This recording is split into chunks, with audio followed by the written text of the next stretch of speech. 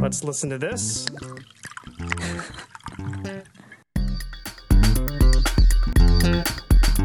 How about a sip before we begin? Oh, that's delicious. Drinking Sauvignon Blanc while chatting with the folk. What could be better? Oh, I like citrusy. Ooh, and crisp. This is a fabulous idea. How do you get a better gig than that? Is this what I want to do with the rest of my life? This is Uncorking a Story with your host, Michael Carlin. It's delicious. Alrighty then. So here we are. What are you working on there? Just taking notes. Taking notes. Taking notes on this? Yeah. Good. So how's this going to go? What are we going to do? We're going to have a very casual conversation. But I have to tell you, I'm in a weird mood. Because a friend of mine just sent me 7 CDs in the mail. He's got a liver problem. So he's been dealt like a bad hand in life, so to speak. And we used to listen to a lot of metal music back in the day. So he just sent me like 8 CDs full of everything we used to listen to as kids. So I was driving the kids to school this morning, listening to bands that I've forgotten about. Hurricane. Do you remember Hurricane? Sure. Tesla, of course, one of the more mainstream ones. Great band, one of my favorites. One of those guys died. It was like Frankie Hannon or Tommy Scio. They had 2 guitar players. One of those guys, I think, died like 5 or 6 years ago. Then it must have been Tommy then, because Frank Hannon was still... Is he still kicking around? Recently. Yeah, no, I think then it must have been Tommy. He didn't make it. I read about that recently. I don't want to be telling tales out of school. But Metal Church, do you ever listen to a band called Wasp? Sure. Yeah. I was driving the kids to school, unfortunately, while we were going through this little sound experiment. And they took a liking to Steve Vai. Remember Steve Vai? Yeah, he played guitar for David Lee Roth, but he had a big... he just came to the Ridgefield Playhouse. Career, he just came to the Ridgefield Playhouse on Monday night. Instrumental stuff. Yeah. Steve Vai. Yeah, it's good stuff. But you play music up there every now and then. Yeah. I catch Something happening. maybe a little Pantera every now and then. Maybe not Pantera. Pantera's so great. What do I don't know why they did that to themselves. Why break up? Come on, guys. Well, I mean, Dimebag died, right? I mean, he's no longer with us. He got murdered on stage. He got murdered? He got murdered on stage? On stage with his band in front of his brother. I wanted to say it was an OD, but Dude rolled up on stage with a shotgun and said, "You're why Pantera broke up." Boom, boom, killed him on stage. Now that's some serious during a show on tape. That's like, you hear about like people like that movie Misery. It was a book too. I mean, these fans who just go nuts and they blame, the author or whatever for this stuff. That's like a whole big bag of crazy right there. Yeah, what are you doing? What's the matter with you, dude? It's a band. Calm down. It's a group of guys. They break up. That's what happens. That guy probably could have used some martial arts in his life. That guy could have used some serious, I don't know what that could Some serious something. Yeah. Some chill time. So we're here with Shihan, Manny, Esmeraldo. Is that how you say your last name? Yes. Now, Shihan means what? Basically means master instructor or instructor's instructor. Right. Now, is there a level above Shihan? Yes. My instructor's title is Kyoshi. Right. And that's basically spirit leader is the loosely translated definition to that. So that's real master blaster. So you really have to to get to that stage. I have to imagine you've got to devote your life to. You got to really devote your life to the art, right? Is that? Yeah. Like he's been in it for over 30 years. So you're not like reading a book on the weekend and all of a sudden taking an exam. Dabblers don't get there. They don't. Dabblers don't get there. Yeah. It's like the what's the corollary in like the military? Like I'm horrible with those titles. But like a Navy SEAL type thing, though. I mean, to get to where you have to be to earn these titles. I mean, you really have to. You kind of have to go through a lot, I imagine. Yeah, I mean, it's it's high level training, and it's, time that you put in, and it's how many people you impact is what we're looking for. It's like, not that I'm looking for another test, because I'm really not, but in order for me to progress, I've got to graduate so many black belts in my school. So it's really the impact that you're leaving behind as you're, doing it. It's not just you, getting up in the morning and doing your technique. It's how at that point, it's how you affect the people around you. Right. So it's not. So that's something I never knew. So it's not just you. So it's not just something where you focus on yourself. You work really hard. You really have to have an impact on other people. Yeah, I mean, I think more than even the first part that you said. Yeah. There's more the impact on other people. I remember Kiyoshi saying you have to graduate 25 black belts before you can even be considered. And I was like, oh, cool. If I graduate 25 black belts, wow, that's an amazing thing. And not even thinking about getting the next piece of tape on my belt, because that's nice, but it's not it's not that big deal at this point for me in my career. So that's interesting, and I think the business world could learn from that, because I work with so many people who are in a job for a year and a half, who have done nothing. I mean, I hate to be that critical, but they take a job, they have launch a new product or something, they immediately want to get to that next level, and then many times what they do isn't very successful, but they get there anyway. But from what I'm hearing from you, it's like, you really have to have a proven impact on a number of people's lives before you can actually advance yourself. That's long term. Yeah. That's long term. There are a lot of younger people who are really high ranking martial artists, but you have to look at it. I mean, it's not only it's really the whole person. It's not only, the martial arts and what, how your sidekicks are on the floor. It's like what you've learned, like how educated you are. Maybe it has something to do with being a dad or being a husband. It's all encompassing. It's like, how not only how you have effect on students, but how you have effect on your own life is what I'm getting out of it. Martial arts is not going to the gym. If you go to the gym, that's awesome. It's working out. It's great. Get together with some people, do the thing, flag football on the weekend.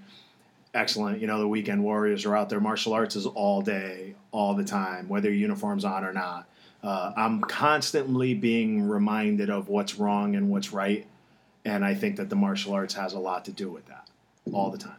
And do you think, it's refreshing to hear you talk like that, because I think, we live in a world today where, this is like a hypothesis I have, we're all driven to convenience, right? It's the reason why most of us are overweight, why many of us are unhappy in different areas of our lives, whether it's our career, whether it's our relationships, whether it's, whatever.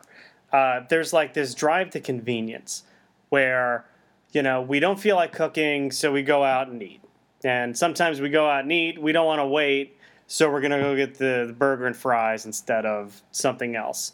Our government, and we can even extend this to the government, right, where, we as a society want to blame someone else for our issues, what ails us. So, it's not my fault that I'm unemployed or that I'm not making enough money.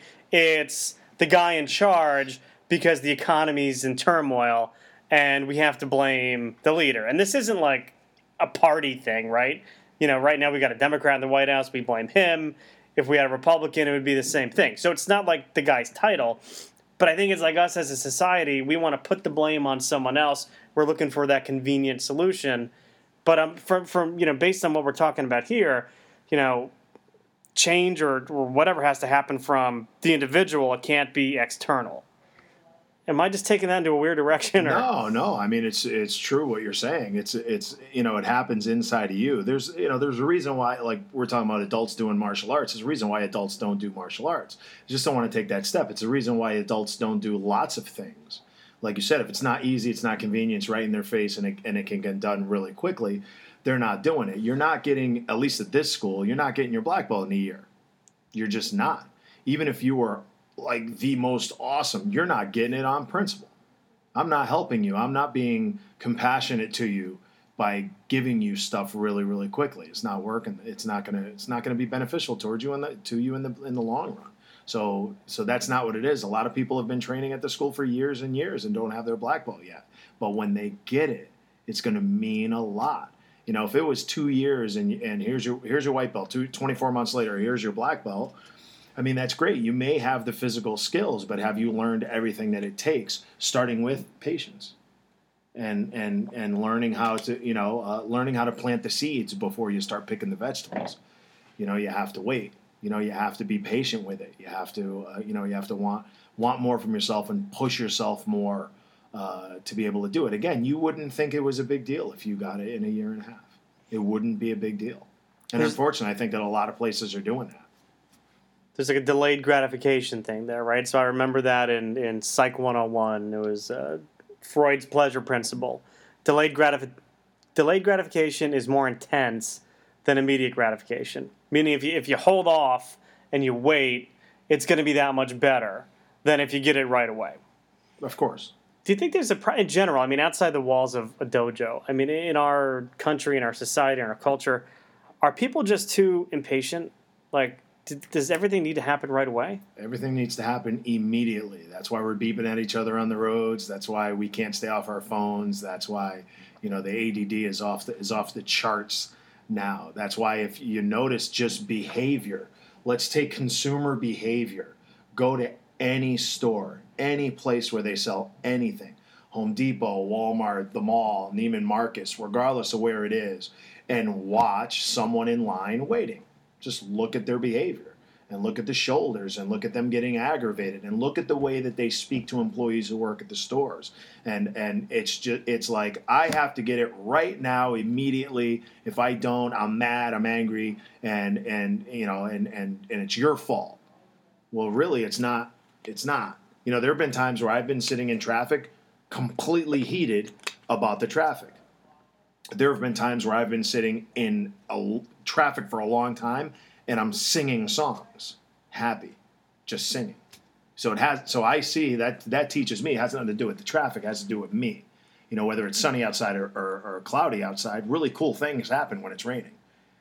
Great things have happened when it was raining. So it doesn't have to be sunny, but everybody's like, oh, it's a crappy day out, so I'm going to be crappy today. Again, back to the consumer behavior thing. Now, the way that people are, they want it now. They want it at a bargain.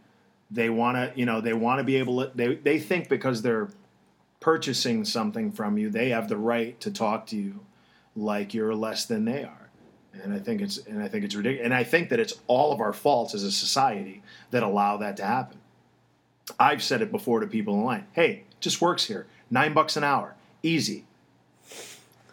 What's changed? I mean, so the time like you and I were around the same age.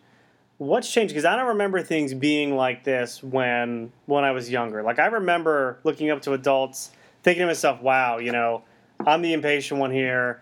They've got it together. I really don't see that anymore. I mean, I see friends of mine who are teachers. You're a teacher, whose parents kids. They have kids that they're teaching math or whatever to, and their parents will come in arguing about someone's grade, right? My son doesn't deserve an F in algebra. Well, he didn't do the homework, but he doesn't deserve it. He can't. What has happened in society to sort of, lead to that, lead to this impatience, lead to this, I don't even know what to call it. Things that accountability. It's really our generation's fault right here, us, right here at this age. Because like you said, when we were kids, if my mom and dad went into school to talk to a teacher, it was like, uh-oh. Now, since parents and children are all buddies, we're all friends high-fiving each other. When they walk in, it's like, oh, my mom and dad got my back because I got this miserable grade. It has nothing to do with the work that I didn't put in or the time that I spend playing games or watching TV. It just has to do with I'm me. I deserve a better grade because I'm me, and I'm my mom's son or my mom's daughter, so my mom's going to go in there and back me up. And I'll tell you something right now. This is the way not to do it. Don't go into your kids' teachers' rooms and argue with them. Because we're all human. We're human. And when you do that, when you leave, don't forget that your son or daughter is going to be in that room alone with that teacher the next day, and that teacher's going to, do you think that teacher's going to go the extra mile for your son or daughter now that you came in acting like a bozo? Absolutely not. There's a way to go about it. All right. Now, if the parent walks in and says, my son got this grade, or my daughter got this grade, what can we do at home that would help him A, B, and C, as opposed to it's your fault that my son got this F or whatever's going on with their grade. So I didn't really mean to go down this role of education, but I think it's interesting. You know, I think we're asking a lot of our teachers in this day and age. I think we're asking them to do a lot more than just teach. I mean, my heart goes out to teachers. I've got teachers in my family. I wanted to be a teacher myself. I think we're asking more of them though than what was asked of them when I was a kid. We're asking them to almost be parents, you know, and you know, they're having kids. You know, kids, I hate to say kids these days, but just the makeup of households is so much different. And of course, it's going to be different in an urban area like Stanford, where we are, versus, you know, some other suburban areas. But, you know, you have a lot of one-parent households now. You have a lot of households where there are no parents around, you know, at any given time. If they are around, sometimes they're preoccupied, you know, not busy parenting to the kids. So who inherits, you know, the issues that come from that? It's the teachers who see these kids 8 hours a day, 5 days a week. And, you know, I mean, could there be something going on there? Is that an issue? Yeah, I mean, we're not doing the job of parenting. We're relying on someone else to do that job of parenting, of having a child just be respectful to their elders. Do people use that word elders anymore? Does anybody know what that means anymore? Or are we all buddies? An issue that we have here is at the school, we have titles at the school for the instructors. Shihan, Sensei, you know, Joshu, Senpai, all of that stuff. And some people, you know, it's weird, is some people have actually said to me, you know, oh, why can't they just call you Manny? And I'm like, because I'm 42 and he's 8. That's why. The same as when you're talking to your teacher, you don't call her Julie, you call her Mrs. Andrews, or whatever it is, or your principal. Or the same as when you're talking to your coach, you don't call him Bob. When you're talking to your doctor, you don't call him Mike. When you're talking to your principal or your boss, or anything like that. So there's a disconnect there as to we're all buddies and you need to respect me because I'm 10. No, you're a kid. This is where you are. Here's the hierarchy. If you live long enough, you'll be here and somebody else will respect you and you'll want the same thing. So there's this notion that you keep coming back to, that parents and kids it's more of like a friend relationship in our generation now versus when I was a kid. And my parents were much older, so I wasn't raised, I hate to say this, but you know, a lot of my friends were raised by hippies. I wasn't raised by hippies. You know, my parents were, you know, born in 1939, 1938, you know, mom and dad. They grew up through Great Depression, World War II. You know, they didn't have the luxury of, you know, protesting, you know, the Vietnam War, because they were in the middle of their careers. They started their families, and, you know, they also had some values that their parents as immigrants brought them up with, you know. And I think, you know, a lot of my friends who had that more, and I don't mean to pick on hippies, you know, I really don't. I like the music, you know, that came out of that era. You know, they're nice people, but, you know, to me there was, that's when maybe this trend started to happen where you wanted to have more of a, you know, less of an authoritative relationship with your kids. So you wanted them to be more of a friendly type thing. And now their kids have had kids and it's extending. And, you know, it's a mess. I mean, I work with millennials, you know, these kids who are 20 years old now coming out of school, and they expect like so much. They don't want to show up to work on time. They cancel job interviews half the time. You know, it's no big deal for them. It's like, oh my God! I mean, you guys are nuts. It's not. I'll tell you what. Disciplining your children, is not easy. You feel horrible after, but it's your responsibility to do that. They will still love you no matter what happens. They will still love you, but you need to discipline that child if you see them doing something, and it has to start at an early age. You know, I see lots of stuff going on. I see parents that I don't know if they're ignoring their child as their child's climbing on other people and kicking stuff over and making a bunch of noise or throwing things around, or is it that they just don't want to say anything, Or do they want you to say something? Like here, a lot of times I'm almost looking at the parent like begging them, look, do you want me to say something? Because it's really your responsibility to do that. But again, I've disciplined my sons before where I've walked away going, oh man, I feel bad. But it's my job. It's what I'm going back to the word compassionate. I'm being compassionate by disciplining this child. If I don't do that to him, if I don't do that and I don't teach him those lessons, someday somebody will, and it's going to hurt. So I want to set him up for success by telling him, hey, this is correct, this is incorrect, and I have no problem telling you it's incorrect. I don't mean abusive, obviously. That's not the word. I don't lay hands on my kid. Not that I have a problem with that kind of thing either, because if we're at that point, that's where we need to be. I don't have an issue with it. I came through it. I think I'm okay. That's the way that I was disciplined. But now, even just with words or handing out punishment, do I feel a little bad after? Do I want to say, hey, buddy, come on, let's go outside and play some catch? Yeah, I do, but I can't. Because, again, it's my job, and I'm an adult. I'm not a child anymore. I'm an adult, and it's my responsibility.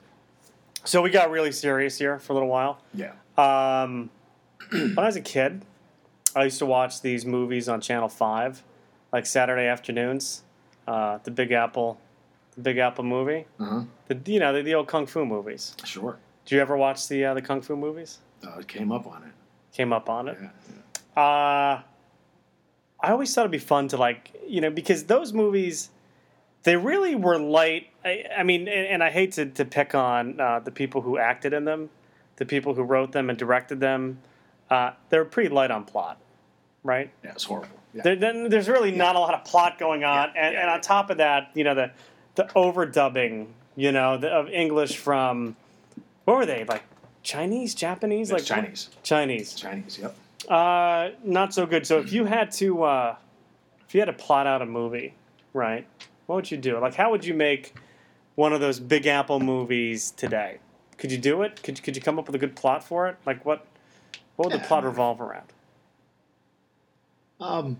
Seriously, or like seriously, comedic, like funny stuff. Wherever you want to go. I don't know. I mean, where would I go with it? I love something where, it's pretty typical, but I love something where in the beginning the character gets broken down, gets beaten down by the bad. The good guy gets broken down by the bad guy. And then the good guy goes through this transformation and this training. And then in the end, he basically comes back to, for his revenge or for whatever is going on. It always seemed to be the plot with those movies. It was always somebody killed the person's master, or they disrespected the Shaolin Temple, or, something that involved some kind of killing or something going on. And then this person would go through this training process and then come back and do the thing. Similar to Uma Thurman in Kill Bill. Right. Like that type of. That's kind of like a modern day Big Apple movie right there. It's actually based on a lot of that stuff. Quentin Tarantino actually went in that direction. So it ended up, doing that. And actually the bald guy in the room where she killed a whole bunch, Gordon Liu, was one of the guys who was actually on those kung fu flicks. And they always had nicknames like Iron Foot. I always remember the guy with the iron foot. Yeah. And you'd kick someone in the stomach and their guts would pop out. Exactly. Those are great. They don't make them like the that Five anymore. Deadly Venoms, Master Killer, right? All of that stuff. Really good stuff. Yeah. Yeah. Who would be a good star for one of those movies? Doesn't have to be based on the plot you just outlined, right? So it doesn't have to be. It doesn't even have to be anyone who really knows the martial arts, because they could all fake that stuff now. But right. Who would be a good stereotypical, archetypal character that gets either booted out of the temple or has some loss early on in life? Now are we going Asian? Is that what it doesn't have to be Asian? I mean, we don't. I mean, it can be, but not like a Ralph Macchio, right? Because it's kind of been there, done that. Yeah. But who would be a good? I don't know. I really don't have any favorite actors now. I really dug again Kill Bill because it was. I thought it was cool. It was a woman. You know what I mean? It was broke the mold there a little bit. She was credible. I only saw the first one. I never saw the second one. First one's good enough. Yeah, that's good. You probably got it right. Yeah. Understood. I mean, I don't know who I'd pick. I don't know. Tim Tebow? No, I don't know. Tim Tebow. I don't know. Versus Mark Sanchez. Yeah, or exactly. anyone else? I don't know. I mean, what character? It depends. I mean, even in The Matrix, they made Keanu Reeves look credible. You know what I mean? You know, there's a film I only saw the first one of also. Yeah, me too. I never watched it. I didn't think I really needed to. I mean, I think I got it. I got enough of it that I didn't need to see, like, the arc, Neo's arc. I did hear, though, that they might be making a Bill and Ted Part 3. Okay, then that's different. They might be making a Bill and Ted Part 3. Yeah. I mean, I don't know. Like I said, today's actors, I mean, I don't know. I mean, I liked, saw the Western Magnificent Seven, Yul Brynner and Charles Bronson, and, right? Steve McQueen. Right. Three guys that are dead right now. I mean, those phenomenal actors. I mean, those were men, those were men. They were men. And now it's kind of a little bit with the whole vampire thing out now. It's kind of like. Do you think? I mean, that's an interesting point you bring up. Do you think that men aren't men anymore? Like if you look at like the major. Not that I don't watch a ton of TV anymore. I mean, I watch obscure shows, but the way that men are portrayed, like on TV now, so they went through this Al Bundy period where like men were just idiots, super macho but not very smart, to the point now where I think they've gone in this other direction where Hollywood and TV or whatever TV's made, like portrayed men as like weak. Certainly the weaker of the two. I wonder, what that means for like our sons growing up, because like when I was a kid, you had like these Flash Gordon type heroes. Not that Sam Jones did anything beyond 1981's Flash Gordon. Right. But it's like now, like our kids grow up watching, like I can't even explain half the stuff I see them watch anymore. It's really, really odd. Yeah, I think there's been a. Yeah, it's when I was a kid, it was easy. Like I said, if I watched TV, I watched a lot of TV with my dad. He loved watching, Clint Eastwood movies and things like that. So it was easy for me to equate and be like, that's a man. That's the way a man does it. You know what I mean? Now it's really hard. They've really softened with the characters that are out there. It's. I mean, I don't know. And a lot of the way that we do things now too. Again, back to the parents and back to guys, like us. It's. I don't know where it's going to go with what our kids are watching. There's a picture out there that they had up on Facebook it was a side by side of Rambo, with his AK, with his shirt off, shooting his gun. And then right next to it was some star from one of those vampire flicks, and he had makeup on, and it was like when I was a kid, this was a man, a man, and now this is a man. So it's a little bit tough to kind of it's hard too with all the thing. Like you don't know how to react. Like boys that are out of control. There's obviously something wrong with them, or is it that they're boys? And that's how boys do it. They're rough and tumble. They do that thing. When I was a kid, it was really easy. And everybody knew the answer, and it was congruent throughout. If somebody bullies you physically, you're responsible for doing something to stop that. Now, it's a really mixed message on what's allowed and what's not allowed. Right. Where the bullies get away with it sometimes. Well, they get away with it the majority of the time. They just get away with it, because the kid is told, we tell our children from the beginning, don't hit, don't hit, don't hit, don't hit, don't hit. Unfortunately, there are kids out there who are not getting that message or aren't listening to that message. Now you put the hit kid in the class with the non-hit kid, and they start picking at each other. The hit kid's going to hit the no-hit kid, and the no-hit kid doesn't know what to do now. What can I do? When we all really know the answer. We all know the answer. We've all been through it. We've all been picked on by someone, and we've done something about it, and it's stopped. Right. Two images come to mind. The first is, Daniel LaRusso at the end of The Karate Kid. Sure. Where he, what swoop? I mean, what was that? What was that kick? Crane kick. The crane kick. The crane kick. He crane kicks Johnny, right? Blonde-haired Johnny. Tough guy, yeah. And You know, what actually was interesting to me at the end of that film, so, I mean, look, you have to be an android if you didn't clap or feel some kind of pride. Of course. When LaRusso wins at the end of that, right? Of course. What the interesting thing to me was, you know, the bully respected him at the end. So Johnny, if I remember, like handed him the trophy. Yeah. And he's like, wow, you know. Good job, Johnny, he said. That's right. And Johnny, played by William Zabka. Didn't do much after Karate Kid, really? but that was his name. He was in Vacation, too, as Audrey's boyfriend. Anyway, the other thing was, the other movie that gets me when the bully gets it, A Christmas Story, when Ralphie just unleashes on Scott Fargus, right? Scott Fargus, was that his name? Unleashes on him, right? You know, and it's another one of those moments where, you know, we as a culture, we want to see the underdog win. You know, we want to see Tebow succeed. Many of us want to see Tebow succeed. I can't speak for all of us, but there's this thing inside us where we want to see the underdog win.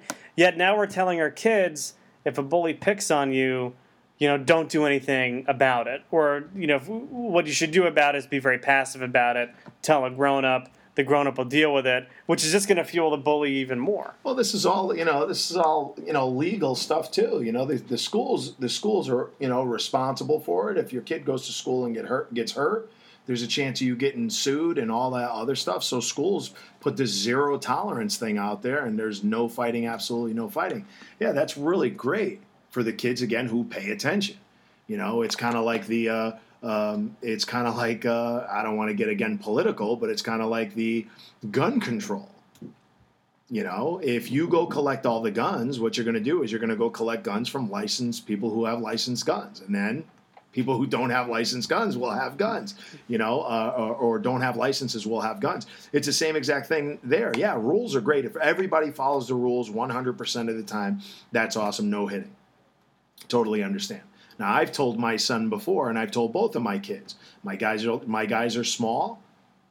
You know, they're in school, they're doing the thing, but they know 100% unequivocally that if they're in the right, that they have our total support if somebody gets physical with them. Absolutely. And I have no problem going in, talking to the principal. I have no problem doing whatever they need me to do. And we have no problem taking the punishment of the 3-day suspension or 5-day suspension, because that's fine, because I feel that the 3 days will be worth the next 50 years of my son's life not being scared of anybody who tests him. All right. Good. Very good. How you feel? I feel great. And also back to our leadership. Yeah. How refreshing would it have been if our leader didn't take the Nobel Peace Prize because he knew damn well what he was going to be doing in his job. It would have been refreshing if he would have said, you know what? I can't take this now. Because I know I'm going to be sending out drones blowing people up. Right. So I'm not going to take the Nobel Peace Prize because I don't deserve it. That would have been refreshing. Right. That doesn't happen, though. That would have been something where I would have said, you know what? I don't agree with his politics, but I tell you what, that was stand-up right there. That was stand-up. I got to tell you, I don't know where I stand on politics anymore. Because I look at either side, and it's like, I always ask myself, is this the best we can do? Are these the best people we can find to lead this country? And you know, I get to the point where these parties really aren't that different from each other. You know, no matter what side you're on, they're all being run by the elite of this society that I will never, ever, and I hate to you know, squash my wife's expectations here, I will never be part of that faction of society, no matter how hard I work. Right. It's just not going to happen. Right. I'm just not going to be these guys who are rubbing elbows and getting policies made. Yeah. I mean, it's so fake. The machine, it's a giant machine, and whether you've got a D next to your name or an R next to your name, you're feeding the machine because the machine has to keep going. They're so phony. It's so fake. They parade these people up during these conventions, you know, telling their stories, and you're like, you know, I mean, I thought about it last night, and I told my wife last night, I said, Barack Obama cares about my kids as much as I care about his. period. Right. When Bush was in office and this whole 9/11 thing happened, I got really emotional about it. I wanted to, let's kill somebody. But hindsight now, I'm looking at it going, you know what? I bet you if we were minding our own business, maybe some of this stuff wouldn't have happened. Like right now, do we need to be in Afghanistan right now? Like we killed bin Laden, he's dead, right? That's what they say. So if he's dead, then we should go. Should we be minding our own business with Iran? Maybe. Should we still have like forts in Iraq? Probably not. Should we still have forts in Germany and Japan and Korea? Probably not. How about if we got all our guys to come back home, and stop spending money on this garbage? And that's the first thing that kind of bothers me. The second thing that bothers me is taxes. And I get you. Like I by all means, I want to pay my taxes because we live in the greatest country, et cetera, et cetera, et cetera. But I'd love to know where all this money goes. Everybody's always asking for more of our dollar. Here's your dollar. And I'm going to take 40 cents for this. I'm going to take 2 cents for this. I'm going to take 3 cents for this. It'd be nice to see where exactly all that money goes because I think out of the 150, 175 million people who work in this country, I'm pretty sure that they collect enough money to make the thing happen. Here's another thing, too. Half the country doesn't pay taxes. I gotcha. So why should you have the opportunity to vote on my taxes? Right. Like if you don't pay taxes, you should forfeit your vote on anything that has to do with taxes. Like you're deciding. Last night I watched Sandra Fluke talk about we as a society should be responsible for her sexual practices. You should pay for my birth control. Rite Aid, you could buy a box of condoms for like $20. You're good to go. Instead of buying Starbucks, go buy condoms if you want to do that. Yeah, but you might be embarrassed. That's great, but she wants. She doesn't want the country. She doesn't want old white men to vote on what happens with their contraception, but people who don't pay taxes want to vote on what we do with my taxes. Like I get it. I want to pay. I want to contribute. I do. But do you need more?